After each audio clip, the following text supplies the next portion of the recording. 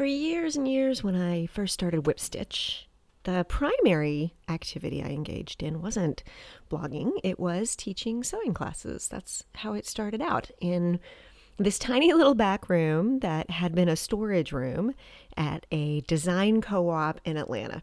And the owner of the co-op was looking for ways to, I guess what she really wanted to do was optimize the use of space, and was looking for someone to teach classes. And this was back in 2007, I guess, before the real estate bubble popped. So most of the designers at this co-op were doing really well. Like, their sales were extraordinarily strong. And I would say, I don't have a super clear memory, but there were at least 6 or 8 garment designers doing fashion lines, most of whom constructed their own product. And none of them had any interest of any kind in teaching classes, like zero, because they were making money by selling their designs. I was brand new at the co-op and really had never designed for an audience before. I'd never had to think about sewing things for a customer. I'd only thought about sewing things for myself or for my children.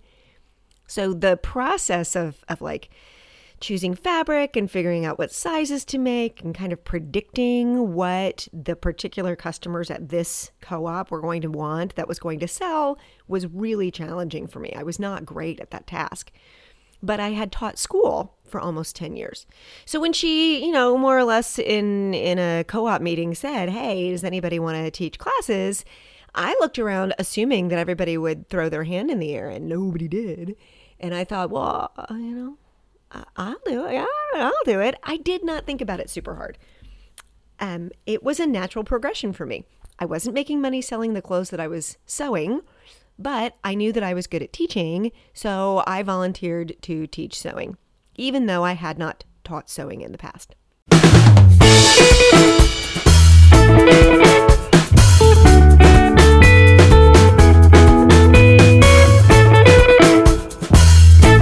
Hi, I'm Deborah from Whip Stitch, and in this episode of the Whip Stitch podcast, we're talking about the 3 questions you can ask that will reset your sewing, reinvigorate your creativity, and give you a chance to celebrate your wins.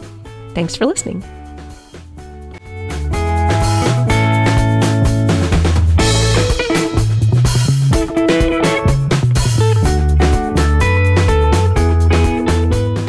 This episode of the Whip Stitch podcast is brought to you by the League of Dressmakers. The League of Dressmakers is an online video sewing club complete with a library of 250 plus sewing videos, PDF downloads, exclusive patterns, and community to help you be fearless in your sewing. You can find us at League of Dressmakers. That's LEAGUE of dressmakers.com.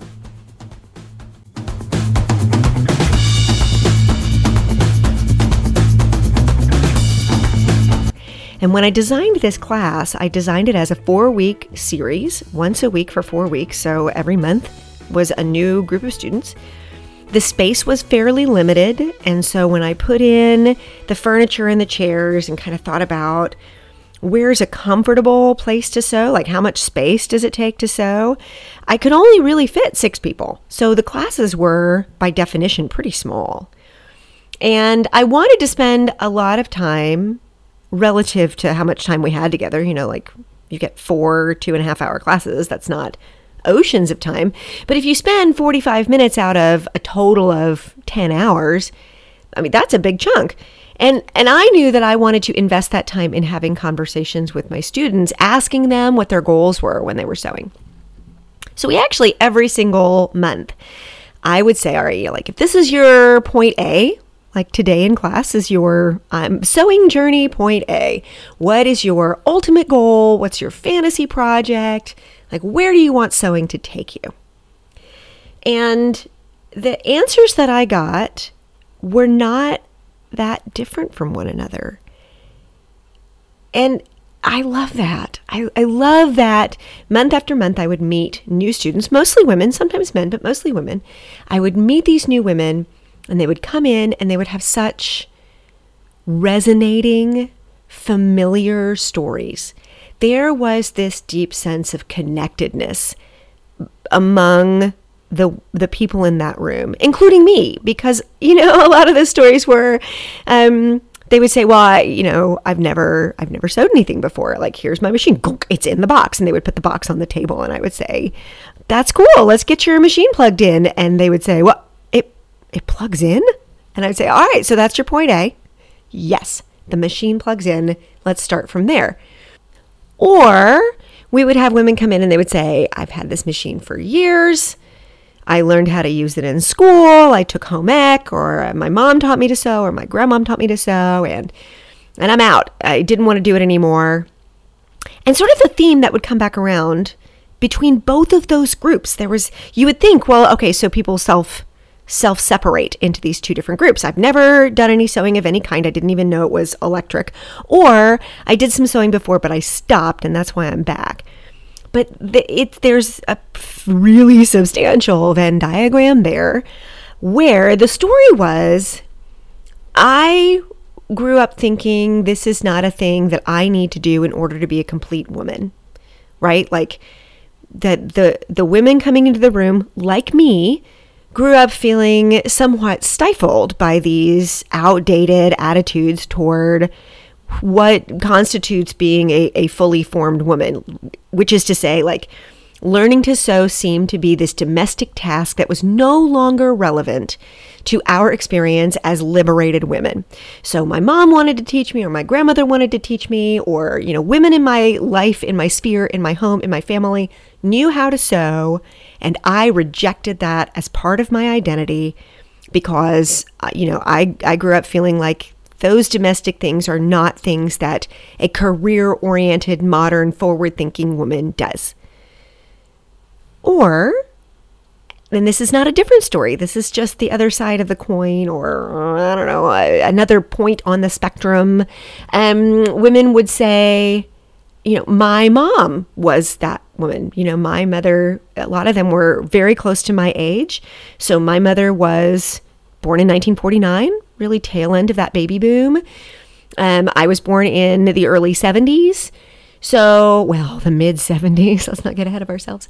And they were very close in age to me and would say, my mom was the one who grew up taking home ec, or grew up making her own shirtwaist dresses to wear to college, or, and then my mom rejected that as part of her identity.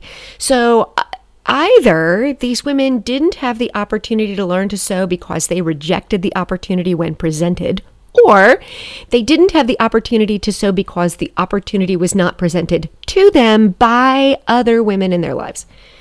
And the story in both cases was, this is not a thing that a liberated modern woman needs, wants, ought to do.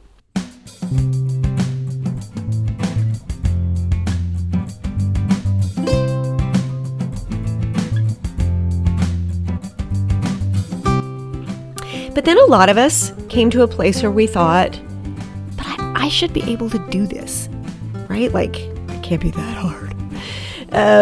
Right? Like, it's easy. Anybody can do it. For a number of different reasons. Some of us had babies, and when we had our children, there is a sense of history and connectedness of being part of this unbroken chain of mother to child that goes throughout the millennia.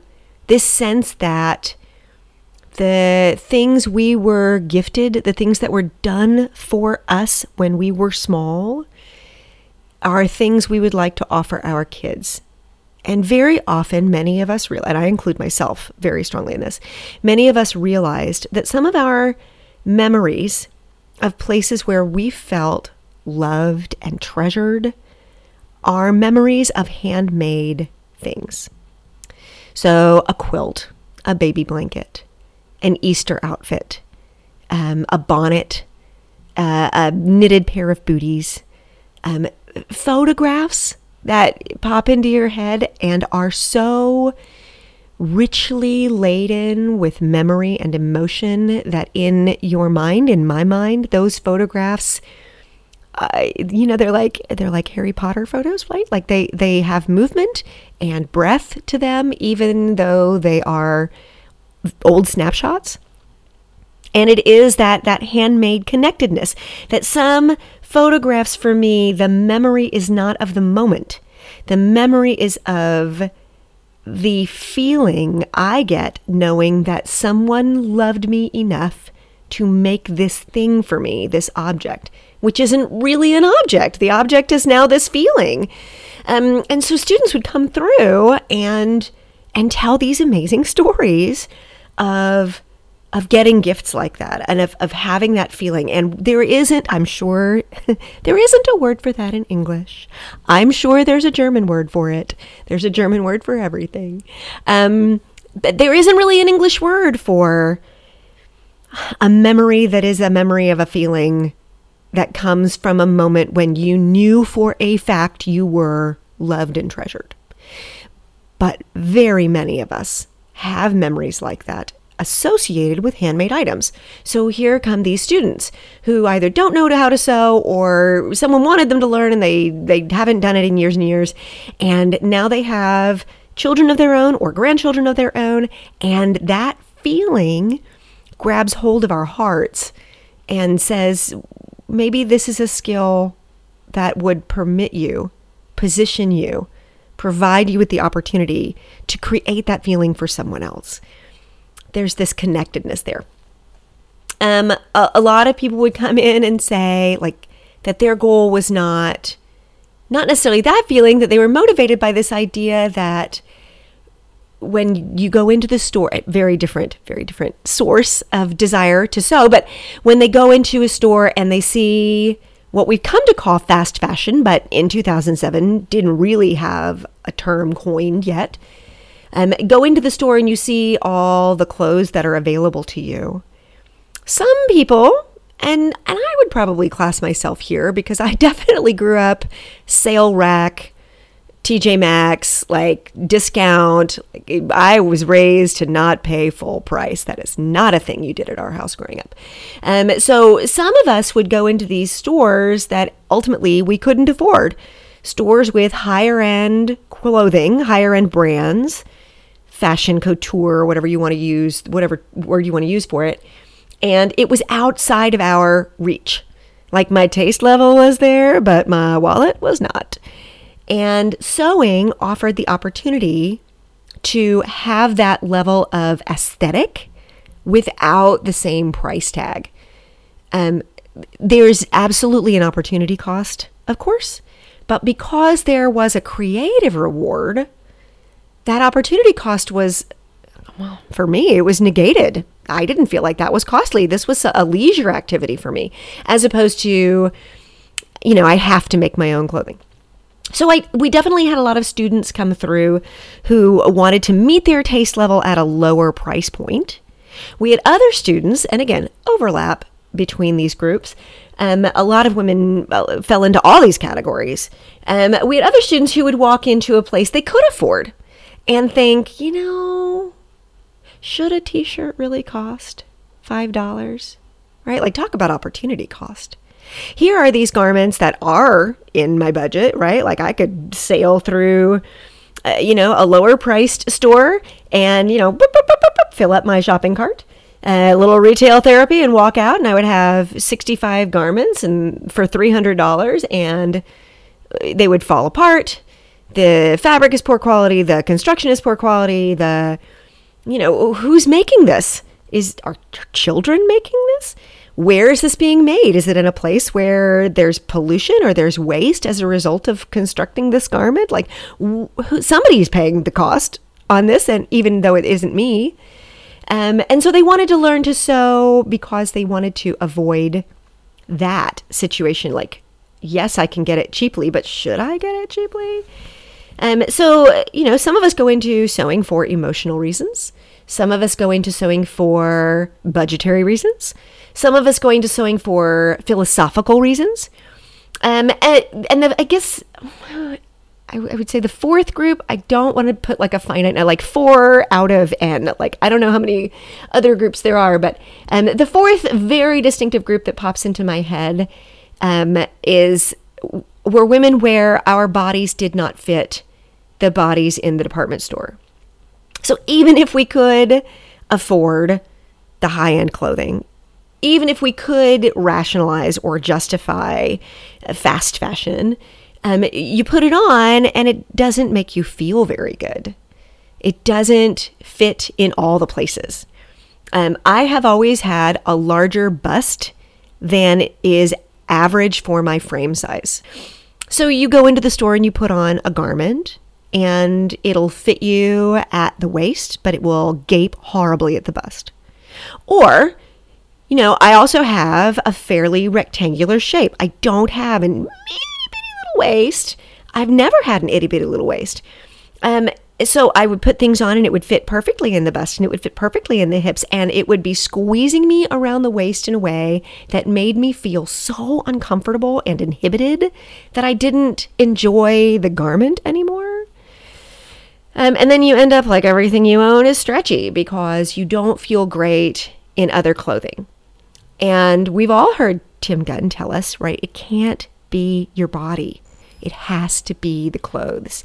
And that, I don't think we appreciate Tim Gunn enough for how revolutionary that statement is. Because so many of us, you go into the store and these are the sizes that are available. And so you think these are the bodies in the world.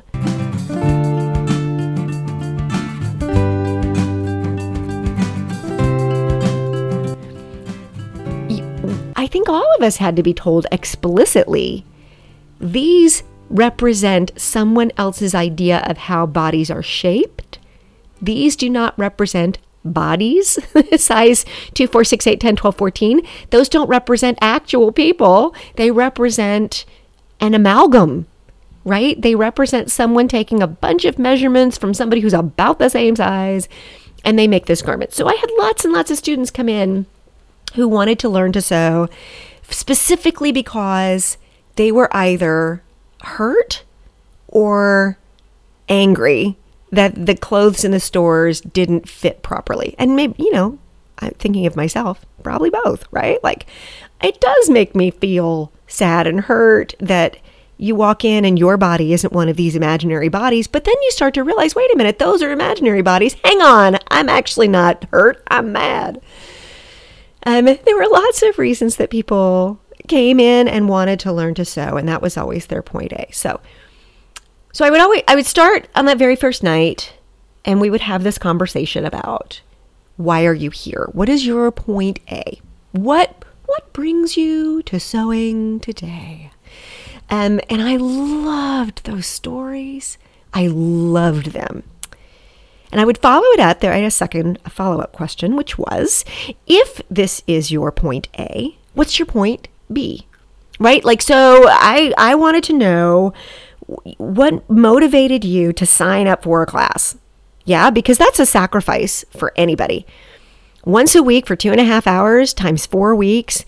I don't know a lot of people who have 10 hours, not including travel time, just laying around waiting to be used. Pre-pandemic, right? So I didn't know a lot of people who had nothing to do on a Tuesday night. These people chose. They chose to be here. And on that first night, when all of us are getting to know one another, it's a fairly intimate setting. There are only 6 people in the class, plus me, in the small room in the back of a co-op that's closed. So the lights are out in the retail section. It's just us in the back with the lights on, facing the parking lot, right? It's this very intimate experience. And there really is an element of vulnerability in sharing that story of what made you sign up for this class and plunk down your money. As Whipstitch, as a retail location where these classes were being taught, as that store evolved over time, eventually the classes would sell out months ahead of time. Humble brag, right?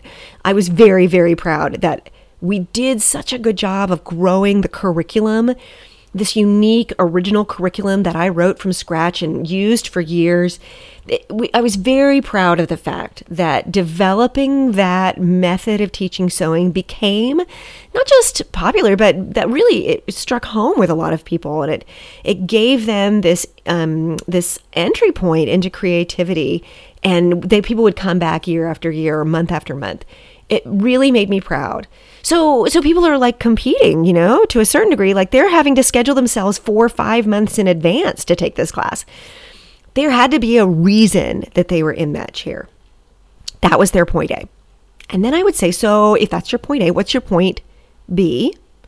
What is it you're hoping to get out of it? Where do you want to be at the end of the class, right? So if you are listening right now, obviously you came to sewing for a reason. My experience is that remembering that reason can reinvigorate you if you have kind of lost your motives, right? The reason, your point A, can help re-enliven your sewing. If you have gotten to a place where you feel bogged down or frustrated or confused or angry or discouraged or demotivated, or you can't seem to get the thread of that creativity back, remembering point A can really, really help.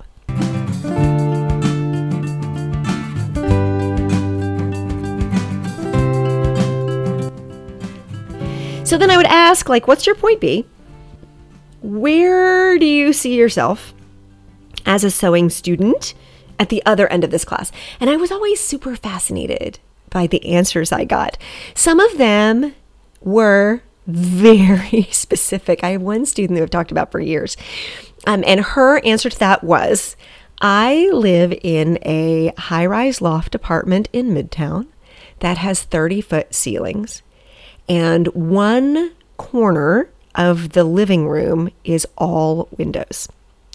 So, I don't actually know the dimensions of the room, but if you can picture this loft apartment in a big city, 30-foot ceilings, and it had no drapes.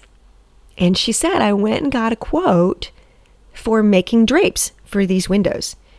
And she said the quote was $35,000 for drapes for these windows. And this woman, deadpan said, I'm going to learn to sew to make my own drapes, and then you will never see me again. Which was true. She took that class. She wanted to learn to sew in a straight line, and then we never saw her again. And if I could see her today, I want to know how that story turned out. I want to know how those drapes turned out. I'm very curious. Other answers to that, what's your point B, were, I have a daughter now, or I have a brand new baby, or, they wanted to make a quilt or a baby blanket or an heirloom of some kind, or they wanted to make their children's clothing. That was a really common answer. Something about becoming a parent really made a lot of students come in and want to learn to sew. They remembered that warm sense of being loved that came from someone sewing for them when they were younger, and they wanted to share that. A lot of people who wanted the satisfaction of home decor, they wanted to make pillows for their home. I do remember one woman came in and said, do you know what throw pillows cost?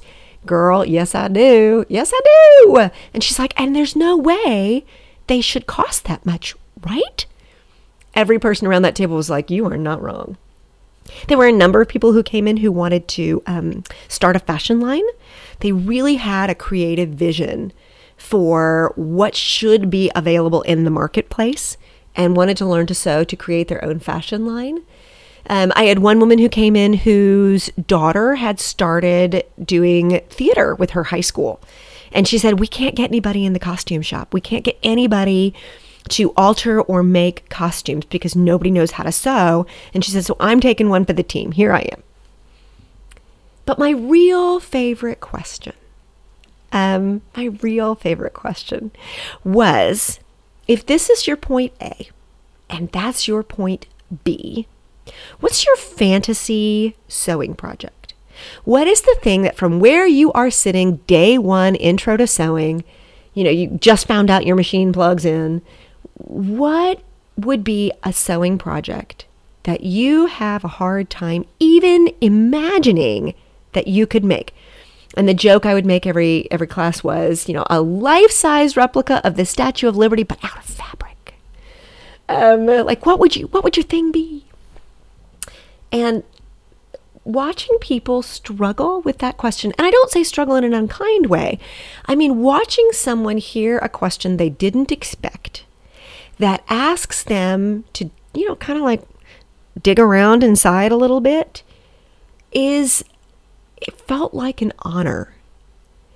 I felt deeply privileged to be part of that moment, month after month with a new group of students. This experience of realizing that getting the idea to learn to sew and naming, identifying, here's my point A, and then verbalizing where I want that to go. Like, what's the point, right? You didn't just come to learn to sew so that you could like check a box, right? You came because you had a desire inside you. But not everybody automatically or instinctively verbalizes that desire, where it comes from. So asking what's your point B helped people take that kind of amorphous, like it's in your brain, but it's in the mist, this idea, put it into something concrete, name it, say it out loud, speak it into existence. But then that next step of what's your fantasy project asked people to recognize, not that you've got a fantasy, nobody ever took me up on the Statue of Liberty thing. How great would that be? No, the purpose was rather to say, now that you have made a concrete statement of your hope for what you're going to get out of this class, there's more. There's more beyond that.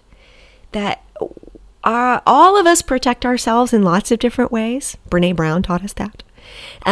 All of us have a tendency to limit the goals that we set, the dreams that we dream. And I felt this intense sensation of privileged invitation. I felt honored to sit with students and offer them a peek into where sewing could take them that maybe they hadn't considered. To cajole, to encourage, to prod, and say, yes, you want to make baby clothes, right on. You should.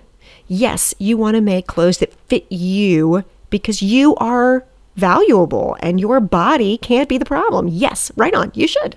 Yes, you want to learn to make a quilt because you remember your grandmother made quilts and that meant a lot to you. Yes, you should definitely do that. Yes, you should be able to make a pillow that you can afford. Nobody should ever have to pay $400 for a throw pillow. It's offensive. Yes, I agree with you. And there's even more beyond that. I love that goal for you. Your point B, I love that goal for you. And I want even more than you've imagined. It was such a beautiful moment. So I devoted this giant chunk of time out of our 10 hours together, almost an hour, we would have this conversation where I would say, let's go around the room and we'll all share these stories together and invite people to be as open or vulnerable or ruminative or patient or uncertain. Like it really was, it was therapeutic. And I tell stories all the time about exactly how much therapy comes out of sewing. I have a very clear memory, maybe one of the most powerful stories I've ever experienced one-on-one. So I will leave you with this story, something to consider. Because sewing is about sewing, but it's hardly ever about sewing. That's probably the core message behind everything I do at WhipStitch, is that all of these things, all these desires, these reasons we want to sew are so important, right? Like that emotional connection or your economic reasons, your philosophical reasons, your desire to be a better steward, your desire to be a person of integrity, right? Like all of these things, these are good, not just great reasons to sew, they're good reasons to sew. But the sewing is hardly ever about the actual sewing. There's more there. So the most powerful encapsulation I can offer you of that idea is, it was the first night of sewing, and I sent my students away to cut a project. Given all the instructions, I'd given an overview, and everybody walks away to go to the cutting tables, and one of the women stays in her chair. Her machine is in front of her on the table, it's plugged in, and her chair is sort of tucked in underneath, but her hands are in her lap under the table, not at the sewing machine. And she's looking down, sort of gazing at her fingers. And I had this moment where I thought, okay, I don't know what to do. And I sat down next to her, I pulled up a chair and I said, "What's up? What's going on?" And she takes a shaky breath in and she says, "It's just that I've been trying to get pregnant for 3 years and I cannot get pregnant. And I need this to not be something else I fail at." She had come into that class with a reason to learn to sew. She had come in there with a picture of where sewing could take her, like what her point B was, what it was she expected to get out of that class. I had challenged and or offered her the opportunity to picture that maybe sewing could be even bigger than that. And what happened at the machine is what seems to always happen at the machine. She realized that there's something about the act of creating. In particular, there is something about the act of creating at a sewing machine or at a pair of knitting needles that opens up parts of us we had a hard time putting into words. And for her in that moment, she verbalized something that she admitted to me later she had had a really hard time saying out loud. It gave her an opportunity to feel what she was feeling and give it a name and speak it out loud and kind of work on it. That was such a privilege for me. It was this tremendous honor to be part of that moment in someone's life. And it revolutionized how I thought about teaching sewing, sharing sewing, writing about sewing, doing sewing. So when people say sewing is their therapy, I don't think that's a metaphor. I know it's not a metaphor. Sewing is this gift, this opportunity to create something that reminds us of all the other things in this safe place. When I get mad at what I'm sewing and have to step away, or if I'm really thrilled with what I'm doing, or if I get a chance to just get in the zone and kind of turn off my brain that never turns off. What a gift that is. So, all that to say, what is your point A? Because that's not a negative, right? Your point A is always moving.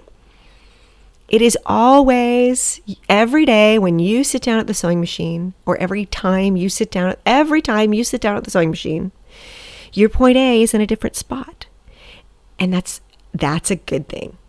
So when you see, maybe you're not having as much fun as you used to have, or maybe you're not as satisfied as you used to be, or maybe you're not creating what you envisioned in the same way, that's a new point A. And asking yourself that question, what's my point A? What's my point B? What's my fantasy sewing project? Those are questions that evolve along with your skills.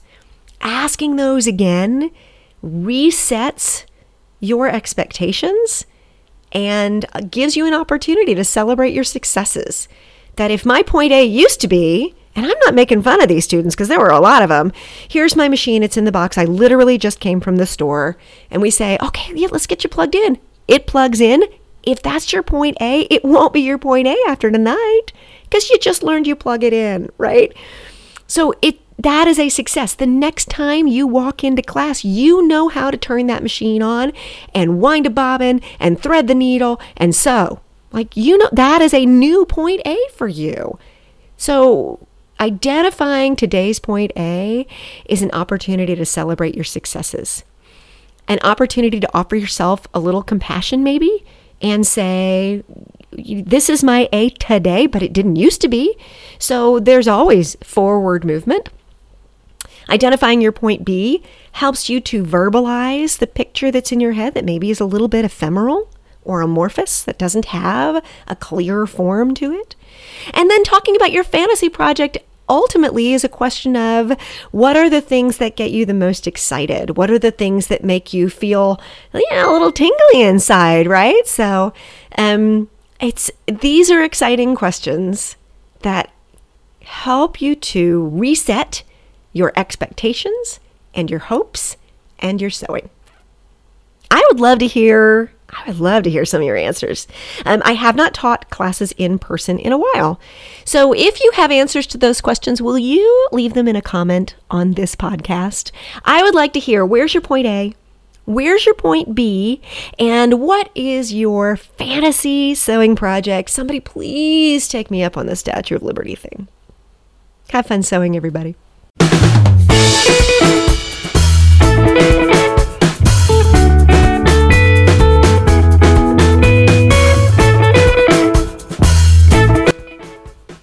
This episode of the Whip Stitch podcast is brought to you by the League of Dressmakers.